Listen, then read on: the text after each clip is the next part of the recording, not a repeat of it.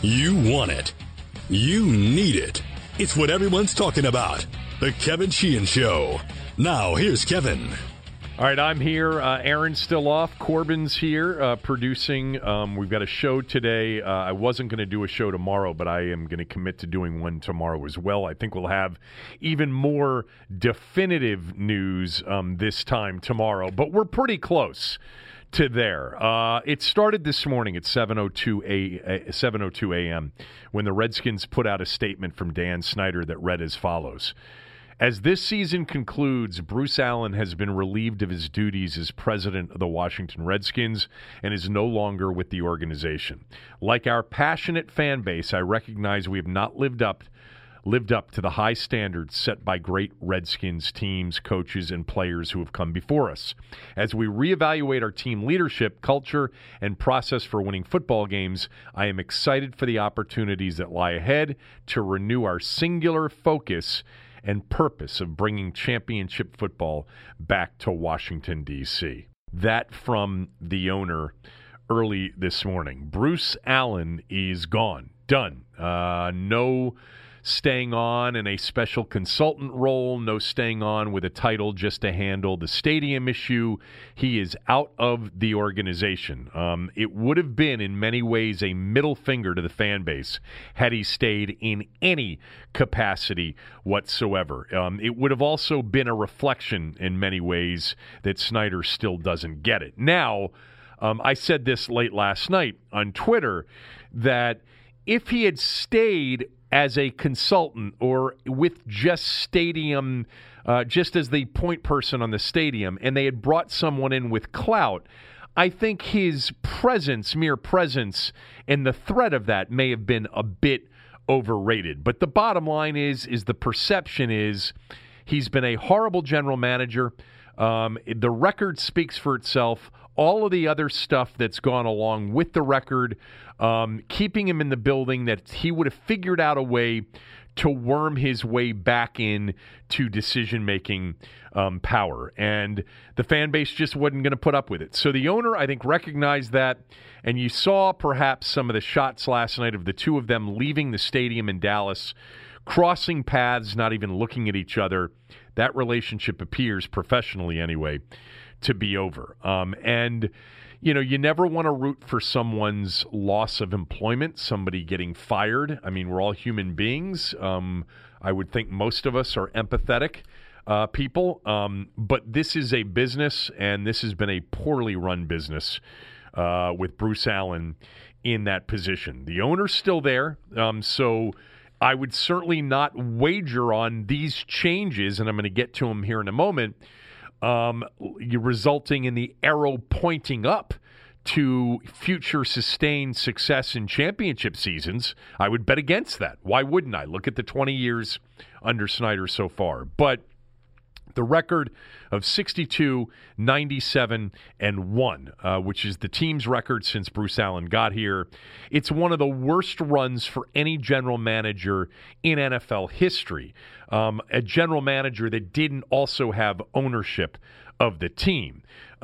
He was kept long after he should have been fired, and really the results were just part of it. You know, it started from the very beginning with the Mike Shanahan, Bruce Allen combo, something that Shanahan signed off on. But the McNabb trade that sort of didn't go exactly the way the coach wanted, the proclamations that were winning off the field, the Scott McCloughan disaster, and the public, anonymous leaks about McCloughan being a drunk to the Washington Post, the Kirk Cousins contract fiasco, the Alex Smith trade and extension, the Reuben Foster signing and the way they handled it, the "we're close" comments, the Trent Williams utter petty low-rent handling of that situation, the recent proclamation that the culture is damn good. Bruce Allen is a respected executive and administrator by a lot of people in the league. He's never been respected as a guy with a great talent evaluating acumen. What he has been here as the team president is a guy that's produced nothing results-wise and has been arrogant in the process, has been very condescending at times in the process to the fan base, to media people, and bottom line is he could sell just like the owner can sell, and they sold each other on keeping, Bruce Allen here for much longer than probably most would have lasted. But he's gone, and I know that this is a reason to rejoice for those that are left in the fan base and those that may dip their toes back into it here in the coming years. But what's next is also important because you still have an owner who was out conducting a search by himself or with no one in the building, which probably was the way to do it. I believe that there were at least two people he consulted with. I think Joe Gibbs was probably a sounding board for Dan in this process. Joe lives in Charlotte. That's where Ron Rivera has coached. For the Panthers, we'll get to Rivera in a moment. A.J. Smith worked with Rivera in San Diego. Wouldn't surprise me if A.J. Smith has been a sounding board for Dan Snyder. But Snyder went out, and according to the latest reports, as we sit here and record this podcast, shortly before 11 a.m. on Monday morning, it looks like Ron Rivera is going to be the Redskins' next head coach. I'm a fan of Rivera. If you've listened to me over the years, you know I'm a fan of Ron Rivera. Every single time it came up that Ron Rivera could be in trouble, I would say about the Panthers and their front office and their fans, be careful what you wish for because he's a damn good coach. And when you have a quarterback that's a franchise quarterback that's hurt and isn't playing or is playing hurt and is compromised, most teams can't overcome that. And his last two seasons, they were not able to overcome that. Ron Rivera took a team to the Super Bowl, was an excellent defensive mind as a coordinator during the course of his career in San Diego, and then as a head coach and the lead defensive guy as the coach in Carolina for the Panthers. Here's a guy that went to the playoffs 4 times in 9 seasons as a head coach, and really it's 8.5 because he got fired midway through this one, actually later in the season after Week 12, after their loss ironically, to the Redskins. But took a team with Cam Newton to a 15-1 record in 2015, and then they lost that Super Bowl to Denver and Peyton Manning that particular year. They won 3 straight NFC South titles from 2013 to 15, and won and finished second and won a wild card berth in 2017 with an 11-5 record, and lost to the Saints in the wild card game in that particular year, a game that they actually had a chance to win late in the Superdome. I've always liked Ron Rivera. I would explain it this way. First of all, he's always been respected by his players. His players have loved him and respected him, not necessarily in the way of him being such a player's coach that there hasn't been a disciplined and an accountability-based environment, because there has been. You listen to guys like Luke Kuechly talk about Ron Rivera. Listen to what Josh Norman said today. Now, Norman may be looking for another year of a payday, and maybe he's all of a sudden back in play to be a player here in the Ron Rivera defensive scheme, a scheme that will be far different than the scheme that's been employed here in Washington recently. But I do like Ron Rivera, always have liked Ron Rivera. I will mention this one thing. I've never thought of Ron Rivera as a great clock management coach. That will bother me and drive me nuts at times. But I've always thought his teams were disciplined, tough, and typically, more times than not, he got more out of what the talent said he should have gotten. Won some big games along the way. They had a season, there was a difficult season in 2014 following their 12-4 season in 2013. Yet they were still in the playoff hunt late in the year, playing a game on the final weekend of the season in Atlanta for the NFC South title with a terrible record. They finished with a 7-8-1 record that year. won the division that particular year, but it was a big game on the road that he won. They had certainly a chance to win that wild card game in New Orleans in 2017, and they won 2 home games in 2015 before losing Super Bowl 50 to the Broncos. But I like him as a coach. He's a great defensive guy.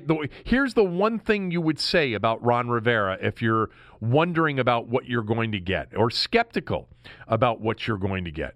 You know this. You are going to get a much better defensive coached football team. Wouldn't surprise me if he brings in Steve Wilks, who was his defensive coordinator in Carolina for multiple years. Wilks got that head job, remember, last year in Arizona. 1 year out, Redskins opened up with a win at Arizona in Steve Wilks' first game as a head coach. He went to Cleveland this year where he was the defensive coordinator, and Steve Wilks could end up being the defensive coordinator here. But Ron Rivera is the lead defensive voice. Make no mistake about that. I like Ron Rivera. He's respected by his players. His teams are disciplined. They play hard. They've always been tough. They've always been very good defensive teams. And hopefully he will bring in or potentially keep a guy like Kevin O'Connell to run his offense. I joked on Twitter last night, what if Ron Rivera walks into the meeting with Snyder and says, hey, I want Norv Turner to be my offensive coordinator? Would that be a deal killer? I know that he and Norv have a very good relationship. Norv being his offensive coordinator and assistant head coach in Carolina the last few years. Of course, I can't imagine that Norv would ever come back to D.C. to work for Dan Snyder in any capacity. In fact, you would certainly think that one of the voices that Ron Rivera's relied on with respect to the Washington job is Norv Turner. And Norv will share with him an experience that wasn't pleasant. But I think that Ron Rivera will come here with significant power. Why would he take this job without it? Just doesn't seem that this would be the job he would take if he's not getting everything he asked for. Mike Silver, who's a writer for NFL.com, wrote a profile on Ron Rivera over the weekend. It was a very interesting story, and I'm going to read a part of it that really speaks to what Rivera is looking for in his next job. This was a story that Mike Silver put out over, I think it was on Friday or Saturday. I could be wrong. But anyway, in-depth profile of a man who, by the way, is got a military family background, has been terrific in the community. All of those things are great. I know what I want and what you want, and that is a good football coach. But anyway, he said that what he's looking for in his next gig is, he said, I'm going to look at the whole picture. You know, I'm going to be really careful. 4 criteria loom important to him, according to this story that Mike Silver wrote. Personnel, he said, am I going to be able to get the coaching staff I want? Am I going to be able to have a voice in personnel? Am I going to get the collaboration and cooperation I'm looking for from the general manager and ownership? When I get a chance to talk to these people and go through all of this stuff, that's what I want to know. Location, division, those things don't matter to me. I don't want personnel control. I just want to be able to pick the 46 that are active on game day and have a collaborative relationship with a GM. And if there's a conflict, be able to at least go to the owner and state my case. On Ron Rivera, understand this, and I had indicated on Friday's show that Marvin Lewis was a candidate for this job, and he was. I believe he still is, if for whatever reason the Rivera thing doesn't work out. I was very skeptical, as I have been, that the Redskins would be able to attract a guy that would have better options. If Ron Rivera becomes their next head coach, which all of the reporting indicates will happen as early as today, then I was wrong about that. I was wrong, because Ron Rivera, some of you aren't thrilled about. Some of you referred to him on my radio show this morning as a retread. It's not the way I would describe Ron Rivera. He's had one head coaching job. That's not what I would categorize, or I wouldn't qualify him as a retread with one job. He's had one job. He got fired from that job because the quarterback's been hurt, and they got a new owner there in 2018 who replaced the old owner. I do not consider Ron Rivera to be a retread. And I would consider Ron Rivera to have been a significant sought-after candidate for any job opening in this offseason. The giant opening became a reality today with the firing of Pat Shurmur. Dave Gettleman kept his job as the general manager. Gettleman was the GM in Carolina with Rivera. The giant job with Gettleman and with the Maras, certainly from an ownership standpoint, would be a better environment, but I think Gibbs, I think A.J. Smith, I think people trusted in his life indicated to him that if you get a certain level of power in Washington, which you have to have, that it can work. I think he saw a roster that was intriguing with a lot of youth. He sees a team that's got the number 2 pick in the draft coming up. And we'll see if it happens. I'm expecting it to happen based on the reporting. I would have guessed on Friday that it would have been Marvin Lewis. I knew that Rivera was a name that was being bandied about, but I would have just thought in the moment that Rivera would have had a better option. Rivera is a guy with options. I've been saying for a while that they would attract a guy, especially if Bruce were still here, a guy without any options. Now, without Bruce here, maybe that opened up the door for Ron Rivera. I'm assuming, and Julie Donaldson did a great job reporting on this for NBC Sports Washington. I am assuming that one of the preconditions to taking this gig was Bruce Allen being gone. So there you go. A lot of I'll get to the front office stuff here in a moment. A lot of quotes coming out about Ron Rivera to the Redskins. A lot of people and players weighing in. First of all, Gerald McCoy, who played for Ron Rivera in Carolina, said, quote, "The greatest thing in their careers," talking about Washington players, "is about to happen," closed quote. If you go back and you find some of the quotes from some of his players when he got fired earlier in the month after they lost to the Redskins, listen to how much his players revere him. This is promising stuff. This is stuff you always heard anyway about Ron Rivera.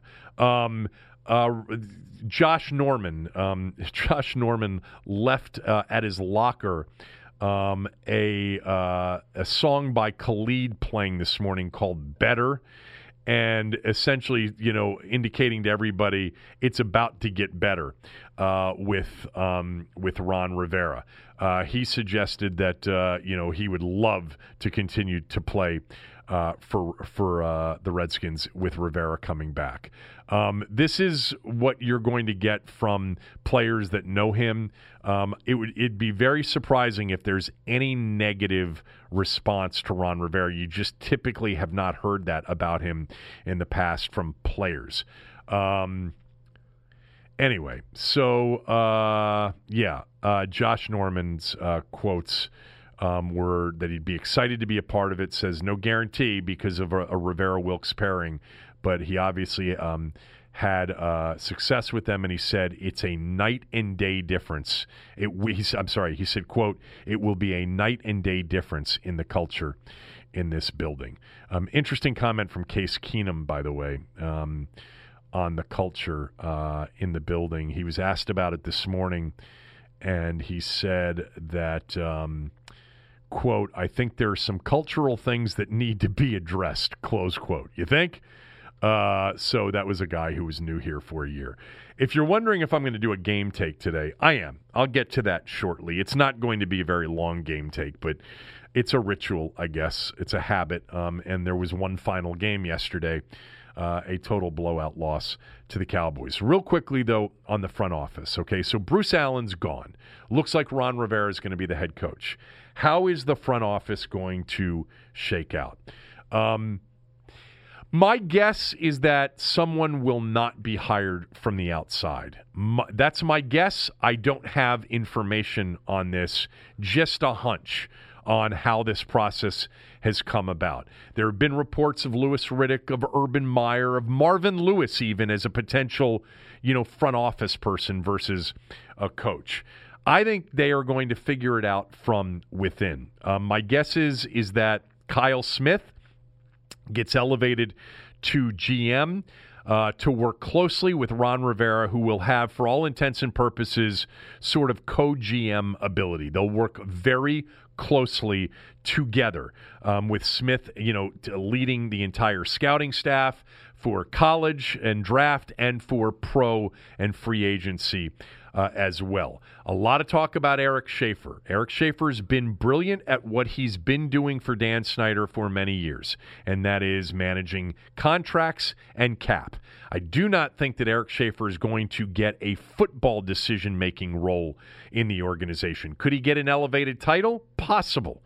But perhaps it would be more in line of Bruce's title with him handling all of the contract stuff and all of the cap stuff. So it would be sort of on the football side, running the football operation and having football decision-making authority would be Ron Rivera with Kyle Smith as his GM and Eric Schaefer as his contract and cap management guy. That's my guess. I don't know. They might bring in somebody else from the outside. Is it ass backwards? A lot of you would say, why didn't they hire the GM first and let the GM pick the coach? I get it. I get all of that. But it's been done lots of different ways. Any way you get to someone other than Bruce Allen or Dan Snyder having their fingers and their prints all over the football decision-making process, the better. But I'm not, guaranteeing that that's what it's going to be, even if you end up with, the perception that that the new guy, Ron Rivera, has a lot of power. Remember, Mike Shanahan thought he had a lot of power as well. Didn't have nearly as much as he thought. Be skeptical all you want, and I am too. The realist part of me becomes pessimistic because ultimately it's been on rinse and repeat for 20 years, for 20 plus years. We've been through this before. The process of firing and getting rid of the old when we've hit rock bottom and bringing in new people and trying to summon up the energy and the excitement to say, hey, we're headed towards a better future. And it's never worked out. There's no way that I would ever predict or bet on things getting a lot better. I've learned my lesson over 20 plus years now. It is more likely than not that this nice man and good football coach, Ron Rivera, will be heading out of Redskins Park in 3-4 years from now with a losing record. That's more likely than not based on history. With that said, in the moment, understanding that this owner is never going to sell and deciding personally that I'm not going to completely quit on them and would rather they have one winning season out of 2 or 3 than 0, I like that Bruce is gone, and I like Ron Rivera as a head coach.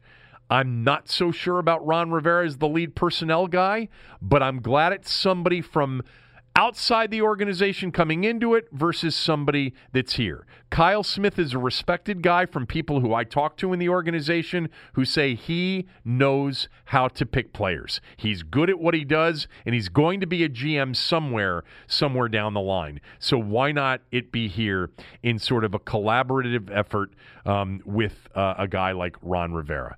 It gives us more hope than we had yesterday. But ultimately, yeah, I know some of you who would say, as long as Dan's here, more likely than not, it ain't going to work. I would tend to agree with that, and I would wager on that. With that said, I'm going to live in the moment and say, excited that Bruce is gone, and they hired a guy that I've always liked. They could have made a hire that I didn't really have a strong feeling about or had a negative feeling about. I've always liked Ron Rivera. If you've listened to me on radio or on this podcast over the years, I've always defended him. I think he's a good football coach and a good football guy. We'll see. We'll see. So ultimately, Bruce is out. My guess is Kyle Smith becomes the GM. Eric Schaefer may get a new title, but he continues in his role with being more of the final say on contracts and cap management, and Ron Rivera ends up being the head coach with perhaps, a VP of football operations title to go along with it. something like that. If I'm Ron Rivera, and hopefully he's been advised on this, and I've talked about this for years, with Dan Snyder, you got to get some sort of contractual promise that he's not going to interfere. Some contractual promise that you have final say over the football operation. Anyway, there we go. It's going to be a new era. Hopefully this is official tomorrow. It may not be. The meeting apparently is taking place as we speak, or it's about to take place shortly here on Monday morning, December 30th. Barring the unforeseen, according to the reports, he's going to become the new head coach. And it's going to be, and again, I would guess some other co-title, corresponding title of, something like VP of football operations. VP or director of football ops and head coach, something like that, where he has a significant personnel title as well as the head coach title, and he's got some power in the organization. Be really shocked if he didn't have much more power than anybody else that has come in here, with the exception of Marty, who had everything. Marty was the one guy out of all of them that got everything he wanted. He got Vinny Serrato out of the building, got to pick his own people, brought in John Schneider, among other people. His staff had total control over the roster, and things couldn't have gone better in that first year. It is still, in my view, the single biggest mistake.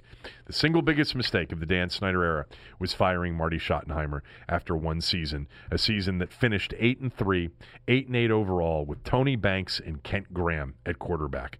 If you want to talk about the arrow pointing upwards, it's never pointed upwards more than it did at the end of 2001, and the owner wasn't happy being a bystander and being an outsider to the decision-making, and they got rid of Marty. Anyway, hopefully he's learned from that, and he ends up giving Ron Rivera that sort of power. If you don't think he deserves the power, I can't argue with it. He's never been a personnel lead before. But again, given the way this organization has operated over the years, I'll take this kind of change versus no change. All right, that's basically it on all of that. I mean, it's what we know to date. It's the way I feel. So we'll be back tomorrow with perhaps more information. But Bruce is gone, and Ron Rivera set to be named new head coach, and I've been a Rivera fan for a long time.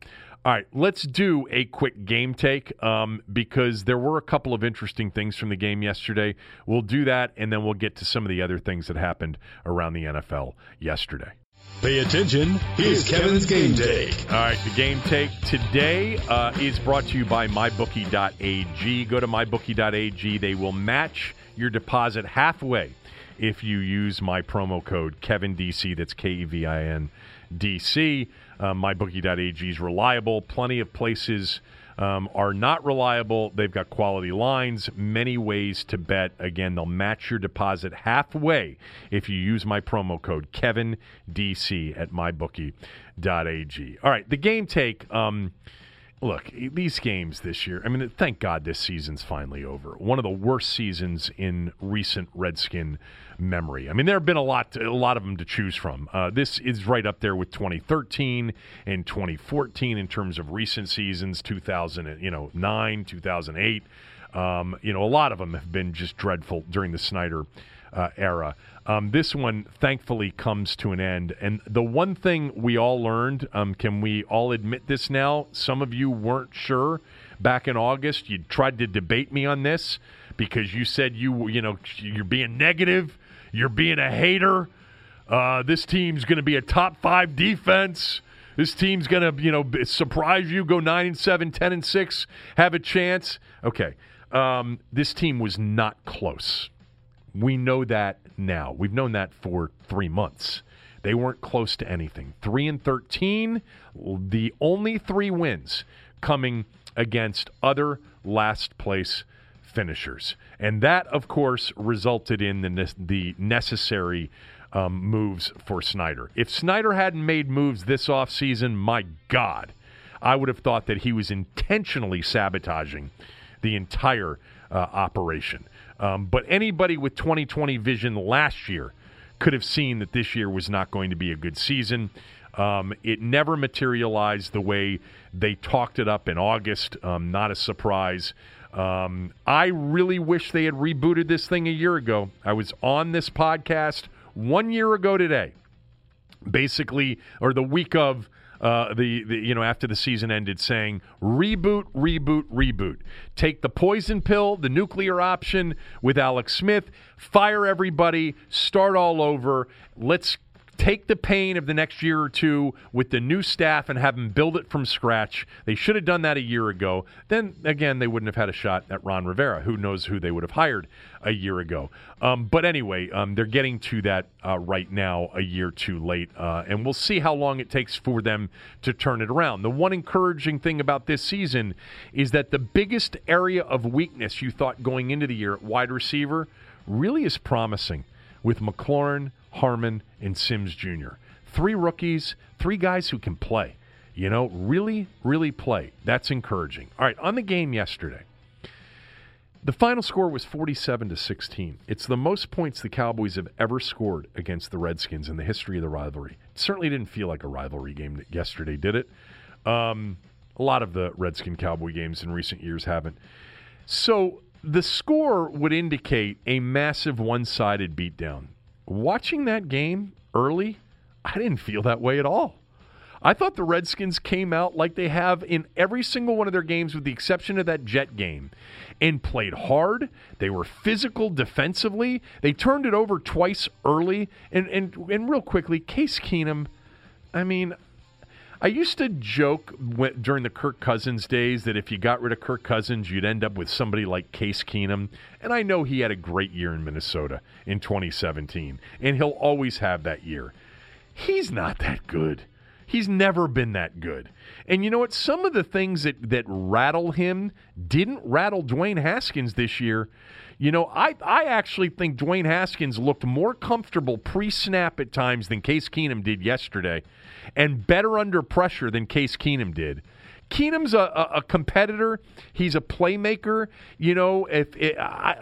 He's serviceable as a backup, or if you're a lower, echelon back, third of the league type of team without a quarterback, you can start him, I guess, for a season and be halfway competitive. But he's not very good. I love the way they started the game. They not offensively, they had the interception, they had the fumble, and they held Dallas immediately to 2 field goals. They were hitting the snot out of Zeke Elliott, out of Prescott. They were pressuring. That game was competitive. You got into the second quarter, it's 6-3, and even when they made it 20-3, the Skins came down, got a touchdown before the end of the half, and then opened up that third quarter with a long drive to make it 20-13. Thought they were going to have a chance maybe to get it to 20-17. Wasn't rooting for it. I was rooting for it to a certain degree because I did play the Redskins yesterday plus 13. I liked them yesterday, loser. But they played hard. It was the final score was really not a reflection of their preparation or their effort in that game. That would be my big, sort of, as Cooley used to say, overarching theme to the day. They ran out of gas, clearly, in the late third quarter and fourth quarter and ended up getting blown out, giving up essentially 27 unanswered after it got to 20-13 or 27-3 over the final stretch. And the yardage and the points, it all looks completely out of whack. And the Redskins weren't a good enough team to win the game, just like they weren't a good enough team to win the game at Green Bay or a good enough team to win the game in Buffalo against good teams I'm talking about. And I don't consider the Cowboys to be a good team. But I don't know. I just thought they played hard. Now, a couple of individual performances. Montez Sweat had a matchup that was, somewhat advantageous because there was no Teron Smith yesterday. He was out, so we got the backup tackle, and he had the best game he's had. There was a quote from Troy Aikman or Joe Buck. I forget who it was during the course of the game. I wrote it down because it was just hysterical because we talked about this a couple weeks ago. I forget if it was Aikman or Buck. One of them said, we were talking to Bill Callahan, and he said, we dropped Montez Sweat into coverage too much. Yeah, no kidding. No shit. We had this conversation a while back. Montez Sweat is not, like Ryan Kerrigan, is not a cover linebacker. And they put his hand in the dirt, and they had him go get the quarterback, and he had 2 sacks. He had 3 tackles for losses. He broke up at least 2 screens, got in the middle of those. It was the player that I saw at Mississippi State yesterday. He ends up his rookie year with 7 sacks, which is not terrible for a rookie season. But there were moments this year where he looked overwhelmed, hesitant, thinking too much, out of position. Ron Rivera will figure out a way to get the best out of Montez Sweat. That's a guarantee. The secondary banged up. I get it. It was going to be really difficult for them to compete. Although I love the way Reeves competed. Colvin got matched up on Cooper a couple times. It was terrible. But there were some guys that actually, Sean Dion Hamilton had one of his better games. He had a strip fumble that should have been a return touchdown from Ryan Anderson, who, by the way, to me was the most improved player from last year to this year defensively, was Ryan Anderson. Ioannidis and Allen. I'm sitting here talking up the defense, and they gave up 47 points. I understand that. I'm just saying that at moments they look good. Sims Jr., wow. Man, is he a good route runner. I would have loved to have seen him take that 65-yarder to the house and outrun everybody. But he looks really good. Hale Henches, the tight end from Alabama who's gotten all this time recently this year, I think he can play. Kelvin Harmon, to me, if you've been listening, I loved him out of the draft. So I think he's a good number 2 to go with McLaurin and then Sims in the slot. That's a promising part of the team. Adrian Peterson may have finished off his career in Washington. I don't know if that's true or not. He's technically under contract, finishes the season with 898 yards, 5 touchdowns. Yesterday, averaged 6 yards a carry on his 13 carries. The dude just still can flat out do it. It's hard to say that anything other than that. He did have a fumble yesterday after a catch on a strip, but he can still do it, which has really been impressive about Adrian Peterson this year. Lastly, it'll just be nice if Rivera is the hire, because this defense has been not just bad this year, it's been bad for so long. The Redskins finish this season as the worst third down defense in the NFL. The worst third down defense in the NFL in 7 years. This year's 2019 version of the Washington Redskins. They gave up 48.9% on third down. That is atrocious. It's the second time in 4 years they were dead last in third down defense. In 2016, they wasted what I thought was a really good offensive football team with a terrible defensive team, last-rated team on third down. And as I've mentioned many times in the past, the worst third and long defense in NFL history, modern NFL history from the merger on.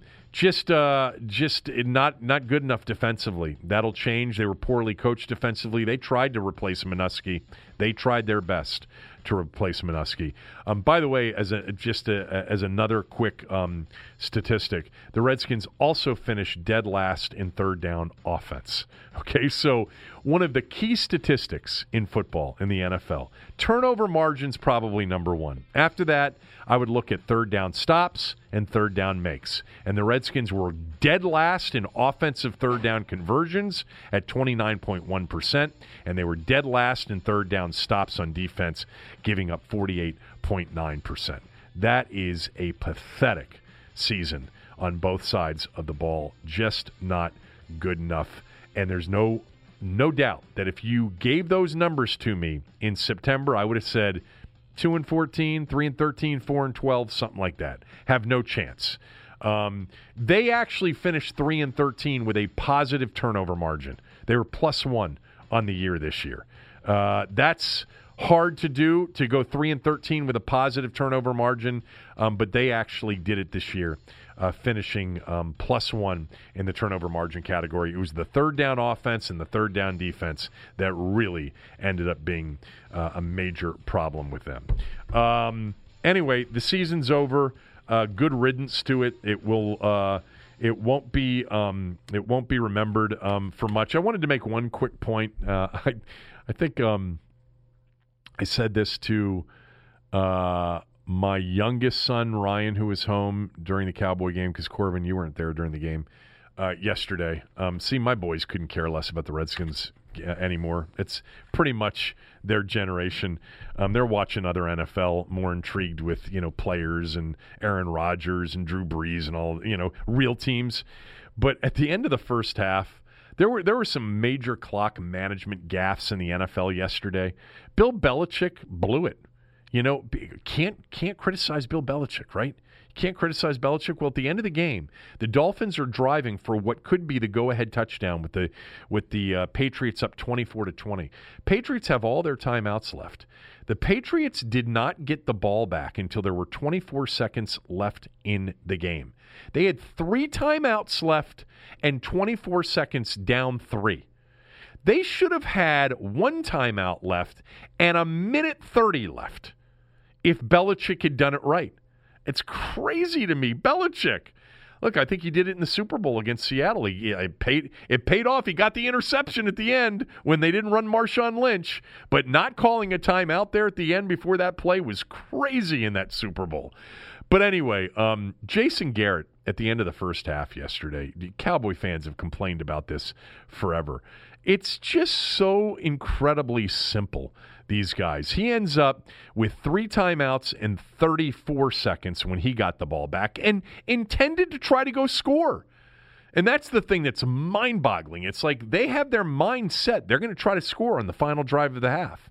And yet they get the ball back with 34 seconds in all 3 timeouts when they should have taken 2 of those 3 timeouts on defense and had another 70 seconds of time. It's like Sesame Street. What's better if you want to score? More time or less time? These guys can't figure it out. It's un-effing believable. Incredible. That brings us to last night. Let's go around the NFL. The biggest plays and the clutch moments. It's time to go around the NFL. All right. Last night's game ended up being the final game of the season, ended up being the final game of the decade in the NFL, because the next 4 games will take place in 2020 this weekend in Wild Card Weekend. What a football game that 49er-Seahawk game was. It was a great game from the jump, and I want to take you through it chronologically in terms of a few thoughts on the game. First of all, in watching it early, I thought the 49ers were going to blow out the Seahawks. The Seahawks didn't have a running game. They'd lost all those running backs. They could not move the football in the first half at all. The 49ers defensively looked fast and healthy again, and they were up 13-0, and it sort of felt like it could be more than that. It was an interesting first half. Each team only really had the ball 3 or 4 times, and San Francisco scored on all 3 of their possessions before the end of the half, which I think they basically took it into the locker room. I can't remember if they went to score at the end of the half or not. Seattle couldn't move the football, just couldn't get anything done, and it's 13-0 at the half, even though it felt worse. It felt like San Francisco was going to roll Seattle. And then Seattle came out, their first 3 drives of the second half. 11 plays, 62 yards, touchdown. 14 plays, 75 yards, touchdown. 7 plays, 60 yards, touchdown. But guess what? The 49ers are answering with perfection.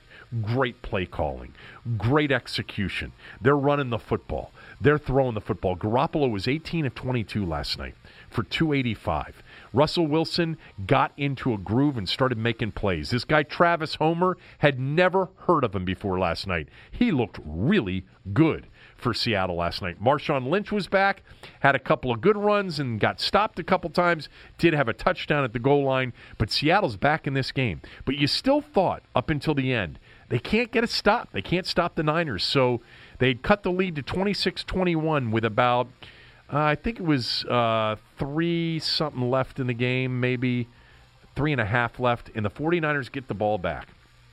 And there is a call that I thought was a terrible call, an unnecessary roughness call on the center who was blocking downfield on a wide receiver screen that got blown up, but it was behind him, and they called him for unnecessary roughness. So instead of having a 3rd and 3, which San Francisco would have absolutely picked up because they were picking up everything all night, turned into a 3rd and 17. It was a loss of down because it was a post-play foul. San Francisco nearly picks up the 3rd and 17. If you recall last week, they picked up back-to-back 3rd and 16s in their final game-winning drive against the Rams. The 3rd and 17, if they had converted it, it would have been pretty much game over. It was a yard short. They punted it back to Seattle. So now Seattle's got the ball for the first time in the game with a chance to take the lead, down 26-21. Russell Wilson completes a 4th and 10 with 42 seconds left to some dude named Urisa or whatever. I'd never heard of him either. Seattle's been hurt, man, offensively. They got players playing in there that just haven't played much. And he completes an 11-yard pass on 4th and 10 at the San Francisco 12. They've got no more timeouts left. So now they're getting up to the ball, clock 25, 24, 23. They spike it with 23 seconds to go. And here comes Marshawn Lynch into the game. And you're thinking, they're going to run Lynch. The ball's inside the 1. They're going to win it on a Lynch run. And it's 2nd and goal from the 1. And then all of a sudden, Seattle's still in the huddle. And you see the play clock. And they don't even know it's winding down. It was the worst delay of game penalty by a typical smart team I've ever seen. It was total head scratcher. And it ended up killing them. 5 yards back to the 6-yard line on a delay of game where I think for whatever reason they got confused on the spike and they thought that it was a timeout. The way they were milling around in their huddle made it look like they thought they were in the midst of a timeout, but they weren't. Delay a game. 2nd and goal now from the 6. Wilson incomplete. 3rd and goal from the 6. A throw into the end zone to their tight end Hollister, and he is mauled on the play. No flag. Okay, this is where it gets crazy because there was so much tied into this play. We know that this pass interference, replayability, reviewability has been a disaster all season long. The rule was created as a reaction to the New Orleans crybabies in the NFC Championship game last year. Oh, we got screwed on a call. You did. You know, a lot of other teams have in the NFL history, too, as well. Lawsuits coming from fans against the league. The league completely caves to Sean Payton and the Saints. And they put this rule together. The PI, the ability to challenge pass interference, called or not called, OPI or DPI, doesn't matter. In the final 2 minutes, it goes to the booth. They put this rule in, and it's been administered in a horrible way all year long. We've seen it all year long. They've butchered this thing all year long. And then last night, the main reason for the rule, the precise reason the rule was put into place, was to make sure that a team in a big spot late in a key game didn't get screwed by a non-call or a bad call. And Rivera, you're waiting for it. When are they going to whistle down that this play's under review? Before the 4th down play. There's no Rivera, the dope up in New York. He doesn't indicate to anybody that this play is worth review. If they had reviewed it and come back and said there wasn't enough there, I think everybody would have felt better than what happened, which is they didn't review it. Are you kidding me? The reason this rule was put into play was for that play last night, and he was interfered with. There's no doubt it's pass interference. It should be 1st and goal at the 1-yard line for Seattle. Okay, now they got 4 more shots at it. Instead, it's 4th down. They throw it back to Hollister just short of the goal line, and he doesn't get the ball in. He's an inch away from getting it in, and San Francisco wins the game 26-21. And the whole irony of everything is that New Orleans, who root cause of all of this was the play in the NFC Championship game last year that cost New Orleans and their fans a trip to the Super Bowl. And New Orleans, with Al Rivera deciding not to review that missed pass interference call on a crucial 3rd and goal from the 6 at the end of that game, New Orleans doesn't get a first-round bye. If Seattle scores, New Orleans gets a first-round bye and a home game in round 2. And because Seattle didn't win the game, New Orleans opens up wild card weekend. And if they beat Minnesota, will likely have to go and play at Green Bay in week 2. At Lambeau on the frozen tundra. of Green Bay. The league deserves this. Hopefully they will do away with this PI call. I'm hopeful that they will. A hell of a football game last night. Just a great football game in Seattle to end the season. And the 49ers, what a season they've had. And how about the games that they finished up with? Think about their last 5 football games. They go to Baltimore in the rain and they lose a classic to the Ravens 20-17. They go to New Orleans in the Superdome the week after in what turned out to be perhaps the game of the year, 48-46, the Niners beat the Saints. Then the next week, they lose that game on that final touchdown pass to Julio Jones, which is called no touchdown, and then reviewed and called a touchdown, and they lose that game at home. Then last Saturday night, in a classic against the Rams, a walk-off field goal to beat the Rams, and then last night, on the final play of the game, they get a stop to beat the Seahawks. I mean, the 49ers' final 5 games of the year were unbelievable. They had some great games early in the year, too. Remember the Sunday nighter that they lost to the Seahawks in overtime was a great football game as well. But the 49ers go into the playoffs as the number 1 seed in the NFC playoffs, and they deserve it. I personally think the Saints and the 49ers are the 2 best teams, and they're going to meet in Santa Clara in the NFC Championship game. A lot of football between now and then, but those are the 2 teams that have played the best. I don't see Green Bay as a team that can beat either the Saints or the 49ers. You know, they would have the Saint game at Lambeau. They would have to play at San Francisco in an NFC title game. I think both of those teams are superior to Green Bay, who barely beat the Lions yesterday. Had to come from 17-3 down to beat the Lions yesterday to clinch the 2 seed in the NFC postseason. Obviously, the biggest shocker of the day, I've already mentioned it, was the Dolphins beating the Patriots 27-24. That knocks the Patriots out of a first-round bye and the 2 seed, and means that they have to not only play this weekend against a red-hot Tennessee team in Foxborough, but then they would have to go to Arrowhead the following week to face the Chiefs in round 2. So you would have that as your round 2 game. That would be a rematch of the AFC title game, which the Patriots won last year. It's not the same Patriot team. I'm not going to bet against them. Their defense is still very good. It is interesting about the Dolphins this year. Do you remember the Dolphins early in the season doing everything they could to lose every possible game, including sort of a tanky kind of a move on the 2-point conversion against the Redskins with a player who hadn't practiced the play all week? Well, you know who's played just incredible football is Ryan Fitzpatrick. You know, Ryan Fitzpatrick and the Dolphins ended up winning 5 games this year.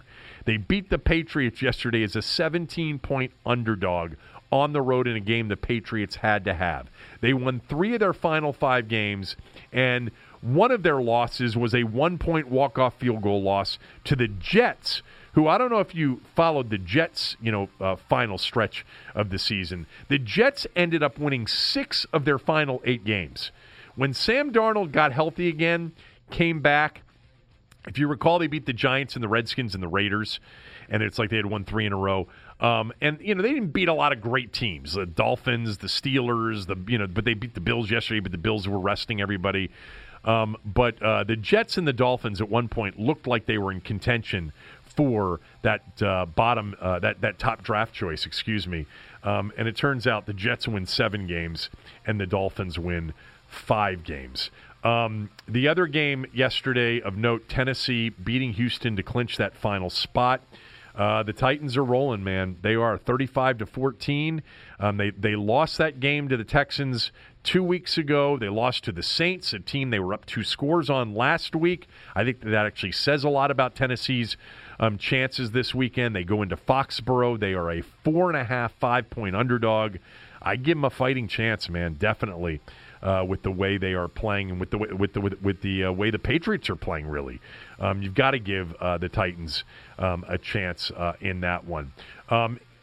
Phillip Rivers, very emotional after what could have been his final game as a Charger. If I'm a team needing a veteran quarterback to start next year, I'm signing Phillip Rivers. I think he lost some arm strength this year, but I even watched some of that game. He can still make plays. And then how about Jameis Winston? A pick six in overtime by Winston. How absolutely apropos was that? Because he had another Jameis Winston game yesterday. 2 touchdown passes, 2 interceptions. Jameis Winston becomes a quarterback that on the season threw 33 touchdowns and 30 interceptions. Bruce Arians was asked after the game, did that pick six in overtime have any sort of influence on your decision on bringing Winston back? And he just said, didn't help. Didn't help. Man, Winston is an interesting player in the NFL, I think. Lot of talent. So that was essentially it. My Broncos season total bet of 7, I got back to a push with them beating the Raiders. The Raiders went for 2 at the end. So the Broncos end up 7-9. That was my big preseason futures bet, betting the over 7 on Denver. And it looked dead in the water for much of the year. But they end up 7-9, and I get a push out of it. One other quick note. Gardner Minshew is going to start next year in Jacksonville. I think that dude really proved that he can play. And I think Kyler Murray really proved something this year in his rookie year. He ended up having a pretty damn good rookie season, threw for 3,700-plus yards, 20 touchdowns, 12 interceptions on the year. His games later in the year, as he got more comfortable, were really, really good. Obviously, a lethal run threat as a dual-threat guy. But I think that year one of Kyler Murray, remember so much of the conversation going back to draft and in August was what kind of season is Kyler Murray going to have? I think he proved that he can do something in this league. They lost to the Rams in their season finale, but they were a competitive team for much of the year. The Cardinals had a chance, by the way, late in that game to tie it up. All right, so your playoffs are set. Wild card weekend is set. The 2 buys in the NFC are San Francisco is the 1, Green Bay is the 2. In the AFC, it's Baltimore is the 1, and Kansas City is the 2. Oh, as an aside, so RG3 got the start in Baltimore yesterday. Got a game ball after the game. I was watching some of it. He was 11 of 21 for 96 yards throwing it, had an interception, got sacked 3 times, did have 50 yards rushing. This was Griffin as a dual-threat quarterback, man. He can still keep it on that read option and run the football. And it opens it up for Gus Edwards, who had a $130, and some of their other backs. I did see enough of that game to see that he is still uncomfortable in the pocket. He should have had 2 pick sixes against him in that game in the first half. But he's been a trooper as a teammate. Been a well-liked teammate in Baltimore, and who knows? How about I'm rooting for Lamar Jackson. I am. I love watching him play. But what if Jackson got hurt, and it was Griffin against Kyle in the Super Bowl? Baltimore against San Francisco. Anyway, so wild card weekend is set. 4:35 Saturday opens it up. Houston's a 3-point favorite over Buffalo. I like the Bills team. I'm actually surprised Houston's a 3-point favorite. I actually thought that line might be closer to pick 'em. I think Buffalo's the better team, which leads me to think that maybe Houston is the play. The Saturday night games, the other AFC game, New England's a 4.5-point favorite over Tennessee. Wouldn't be surprised if by the time we get to Friday, the public action's on Tennessee, the underdog. Then Sunday, Minnesota, the team I'm rooting for, at New Orleans. Worst possible matchup for them. I think the Saints are red hot right now. The only way you beat the Saints is to keep pace with them. And they're going to have to run the football. I mean, hopefully Dalvin Cook's back for them and healthy.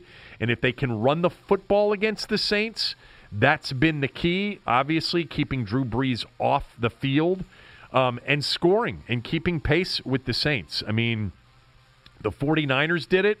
In a 48-46 win. I mean, that's a good defense the 49ers have. And the Saints had scored 46 points and had like 500 yards against the 49ers. The Saints are on a major roll right now. They're an 8-point favorite in the Sunday 1 o'clock game. And then the final wildcard game of the weekend is Seattle at Philadelphia. The Eagles finish 9-7, so all of the angst over a 6-10 or a 7-9, NFC East winner. The NFC East has never had an 8-8. Or less winner since the merger or since the division was formed in 1970, and the Eagles keep that streak alive with a 9-7 4-game win streak to end the season. Daniel Jones, too many key mistakes in that one. He had a bunch of them through his rookie season. Philadelphia is right now, as I look at it, actually they are now up to a 1.5. Seattle is up to a 1.5-point favorite. The game opened Philadelphia -1. Seattle's now a 1.5-point favorite. I can tell you right now, Corbin, that Philadelphia will be a smell test. But, of course, you probably don't care because my smell test was horrible this weekend. I now have a losing record for the year. But we've got lots of playoff games and lots of bowl games. Quick word, because I want to finish up with some college football talk. Quick word about our app. It's available in the App Store if you've got an iPhone, in the Google Store if you've got an Android. It's another way to listen to us. Also, if you're a small business, consider Stamps.com for all of your post office needs. It makes a lot of sense. And if you use my promo code KevinDC, significant savings there. Let's finish up with some talk about the games from Saturday. First of all, LSU is a juggernaut. What a performance from Joe Burrow. I mean, are you kidding me? 7 touchdown passes in the first half for Joe Burrow. 403 yards and 7 touchdowns in a half. All sorts of records set by Burrow, who really, to me, looks and has looked like the real deal. He's an off-schedule machine. He's so good off schedule, so good at creating more time. And he's tough, and he's competitive. I think he's going to be the number 1 pick in the draft. I think he'll get picked by Cincinnati. I think they'd be insane not to pick him. It was a blowout win with one controversial moment. It's hard to say that there's controversy in a game that ended 63-28. But there was a play with LSU up 21-7, and Oklahoma's on the move, and Oklahoma's got a chance now to sort of keep pace. You got to hang in there, and if you had Oklahoma plus the 14 or whatever you ended up playing it at, I didn't. I didn't play that. I played some in-game action on Oklahoma and lost that. But if you thought that Oklahoma could get it moving and have a chance, there was a missed pass interference call on a 3rd down in that game where the receiver was literally tackled by the defender and it wasn't called. It would have been a 1st down. Oklahoma would have been on the move, continued to be on the move. And who knows, 21-14 there. Maybe it's a different game. Ultimately, it was 49-14 at halftime, 63-28. So it certainly wasn't going to make a difference in the actual outcome of the game. It may have made a difference in the score. Oklahoma in the Big 12. I mean, it's like college football is the SEC, Clemson, and Ohio State. I still think teams like Florida State and Southern Cal and other SEC teams that haven't really been in the playoff, you could see resurgence there. I don't know about the Big 12, man. Just for whatever reason, you got the best you're going to get from Oklahoma, and it's not even close. And you know what? Ohio State would have done the same thing to them. Clemson would have done the same thing to them. It didn't matter about the matchup. Then we get to the nightcap on Saturday night. Clemson and Ohio State in the Fiesta Bowl and the other semifinal. What a great football game. It's a game that had it all. It had great plays. It had great players. It had a legendary drive at the end led by Trevor Lawrence. It had bad calls. It had questionable calls. It had head-scratching replay reviews, all of which ended up being game impacting, game influencing. The difference, though, in the game, from my mind's eye, from the jump, and if you were on Ohio State, and I gave him out as a smell test pick, and you were rooting for Ohio State to win that game, you knew early on that they were not taking advantage of the dominance that they had in the first quarter and a half of that game. They dominated Clemson. I think ultimately they just appeared to be the better team for much of the night. But the opportunity to bury Clemson early was there. It was absolutely there. They had 5 trips inside the red zone in the first half against Clemson and kicked 3 field goals. J.K. Dobbins, their running back, dropped 2 touchdown passes. All right? So you had 5 trips into the red zone, 16 points. Not good enough. Not good enough. They blew an opportunity to be up no less than 24-0, somewhere around there. And at 24-0, had they converted, had Dobbins not dropped the touchdown passes, that's pretty hard for Clemson to overcome. And Clemson's championship grit was on display all night long, especially towards the end of the first half, where, they got a huge, huge break. Down 16-0 on a third down miss. There was a targeting call on Wade, Sean Wade, their DB, who hit Trevor Lawrence helmet to helmet. They called targeting after the incompletion, walked off 15 yards, and with that, Wade was out of the game, and Clemson was on their way to a touchdown that made the game 16-7. If you're watching that game in context, you know how big of a call that is, because if they're off the field there again, then Clemson, with about 3 minutes to go in the first half, likely not going to score before the end of the half. Certainly not going to score twice, which is what ended up happening, and going to the break 16-14 in a game that they were dominated in. Look, the targeting rule in college football, I think it needs work. Sean Wade, was it technically a targeting foul because it was helmet to helmet? Yes, but Trevor Lawrence is a 6'5" quarterback, is ducking his helmet simultaneously. Should this dude have been tossed for that? No. You got to at least fix it in college football, whereby when we don't see something truly egregious and almost accidental, which that was, you don't toss the player. It was a big loss. They attacked his replacement on the next play, got a big PI call deep into Ohio State territory, and from there got on the board, and it was 16-14. It was a hell of a game. There was a lot to it, that Ohio State, Justin Fields had 2 interceptions in the game, a couple of bad ones. They had a roughing the punter penalty that extended a Clemson drive in that second half. And it was interesting about that roughing the punter. It was a terrible, terrible mistake by Ohio State. But the truth is, the guy just didn't lay out for the punt. If he had reached his arms out and really leapt and went after it, I think he would have blocked it. It was very close to being a blocked punt in that spot. And then you had the Jeff Okudah play on Justin Ross. He hits Ross. Ross has the balls, taking multiple steps. Okudah strips him. Ball gets picked up, returned for a touchdown, and they overturn the call and say that it was an incomplete pass.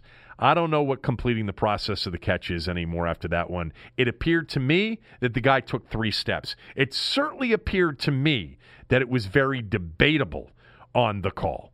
It was a debatable call. The call on the field was touchdown, fumble, touchdown. The fact that they overturned it, I really thought was bad. The explanation by the referee in the booth was essentially that they only look at those plays in real-time replay speed, and it's for feet being in bounds or balls hitting the ground that they slow it down on replay. And everybody, on Twitter got a reaction out of that one. It's like, wait a minute, so you're going to replay, but you're not going to use the slow-mo replay? You're just going to show it in fast motion? The call on the field was seen in fast motion. If you're not going to use replay to slow it down to see, what's the point of it? It was an utter crazy explanation. But he ended up getting it right because they overturned it, or the referee in the booth got it right, on the broadcast got it right, while both Chris Fowler and Kirk Herbstreit were insisting that they thought there wasn't enough there to overturn it, and they thought they had seen football moves, multiple steps with the ball in possession before it was stripped and returned for a score. That was a rather big play in the football game. Ultimately, though, Ohio State really has nobody to blame but themselves. They had a chance early to blow out Clemson, to blow them out of the building. And they didn't take advantage of it. And Clemson, that final drive, down 23-21. And Ohio State, my personal belief, with 11 minutes to go when they scored to go up 22-21, I think they should have gone for two there. They didn't. And some of you pointed out, well, they were going for a touchdown there to win the game at the end. It could have been to tie it, Well, yeah, but more importantly, Clemson could have been in position to potentially kick a walk-off field goal, at the end of a game. You got to think in terms of how many possessions are there really left in the game. And after Ohio State decided not to go for two, they only had 2 possessions left in the game. Had a chance on a 4th and 4 at the Clemson 39 with 3 minutes to go for it and win the game right there. They punted it back, and then Trevor Lawrence, man, what a drive. 4 plays, 94 yards. That dude is the number 1 pick in the 2021 draft.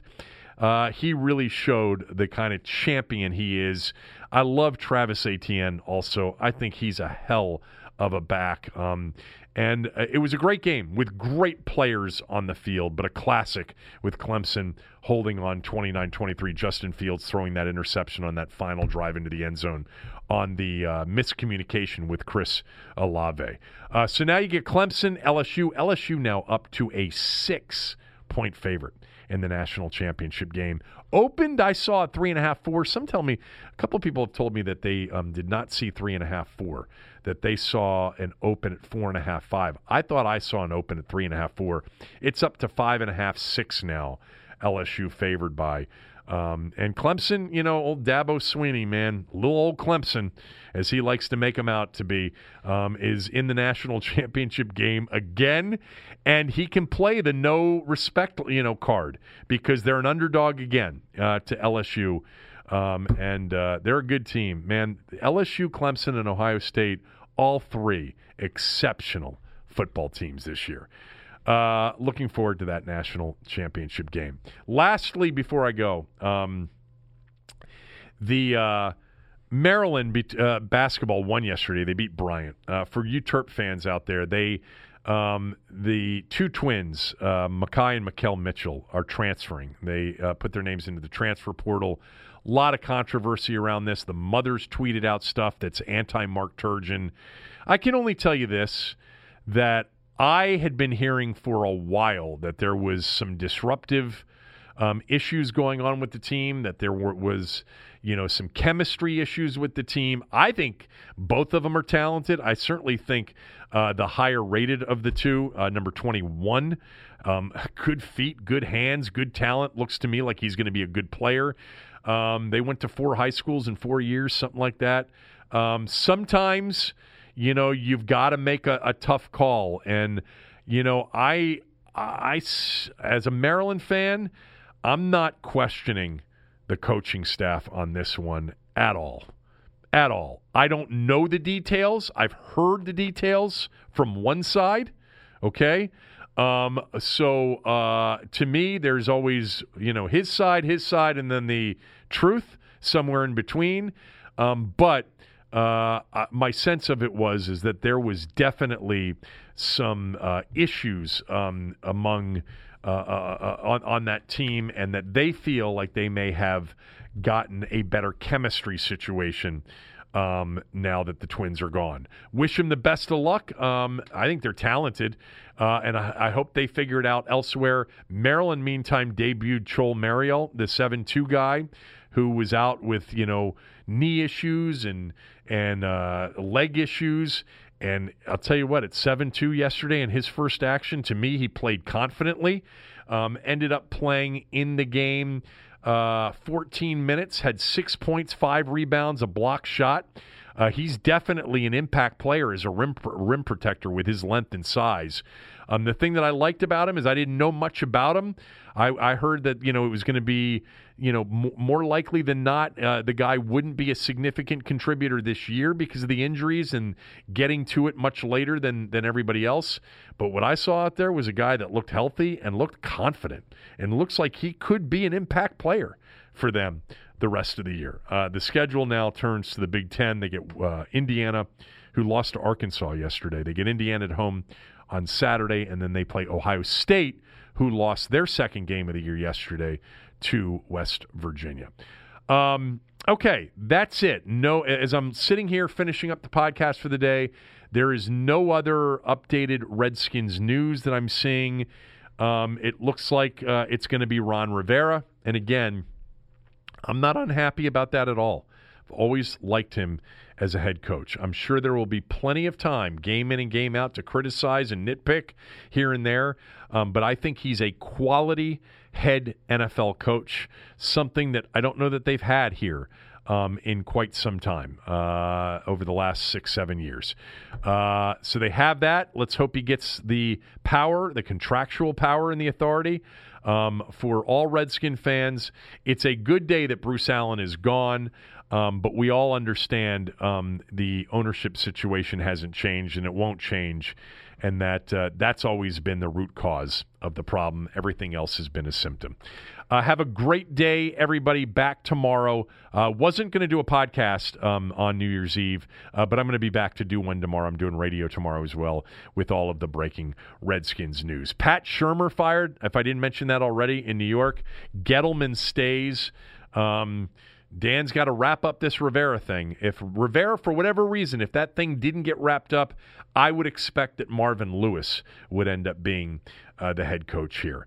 But I think the Rivera deal will ultimately get wrapped up. All right. Happy New Year to those of you that I don't catch up with between now and New Year's Day. But I will be back tomorrow to do at least a short podcast based on updating various Redskins-related news. Also, no smell test today with the bowl games.